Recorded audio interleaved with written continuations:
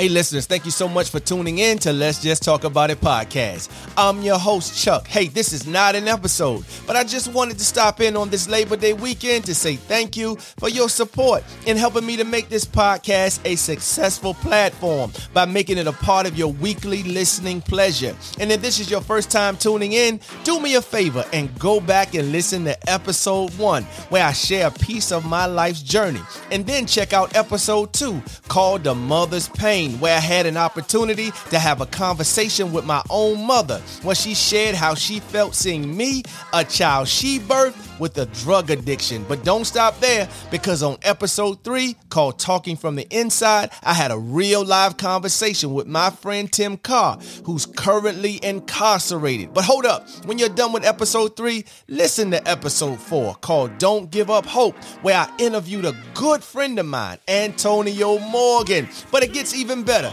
because on episode 5, called Mental Hygiene, I had a great conversation with a certified mental health counselor, Tisha D, where she discussed with me about the importance of mental health. But wait, then there's episode 6, called From the Bottom to the Top, which is one of my favorites, by the way, where I had a conversation with comedian, barber, and up-and-coming author Danny Boy. But episode 7 was great too, called Don't Give Up Hope from a Woman's Perspective, where I had an interview with a good friend of mine, Kendra Speller. And you gotta listen to episode 8, called Millennials Have Something to Say Too, where I converse with my goddaughter, Shayana Freeman, about her journey in life and also what she's up to now as a merchant seaman and entrepreneur. Wow. But hold up, don't change to another podcast just yet, because it gets even better with episode 9, called Talking from the Outside, where I talk with Philip Wilson, who was recently released from prison after serving 24 years. Shout out to Philip.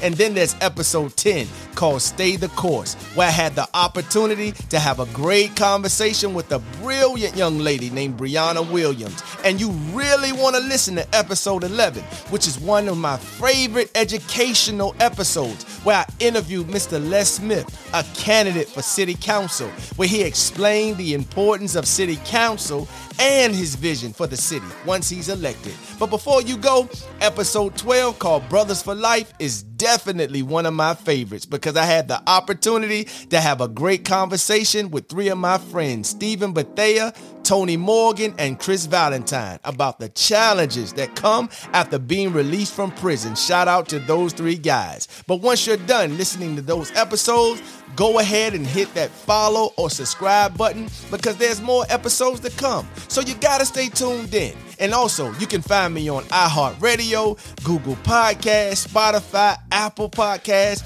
and other platforms such as Facebook and Twitter. Or you can just Google Let's Just Talk About It podcast with Chuck, and you'll see these episodes I just mentioned. Hey, again, thank you so much for stopping by Let's Just Talk About It podcast. And remember this, don't wait for anybody to celebrate you, but learn how to celebrate yourself. And as always, until next time, don't hold it in, but let's just talk about it. Talk to you soon.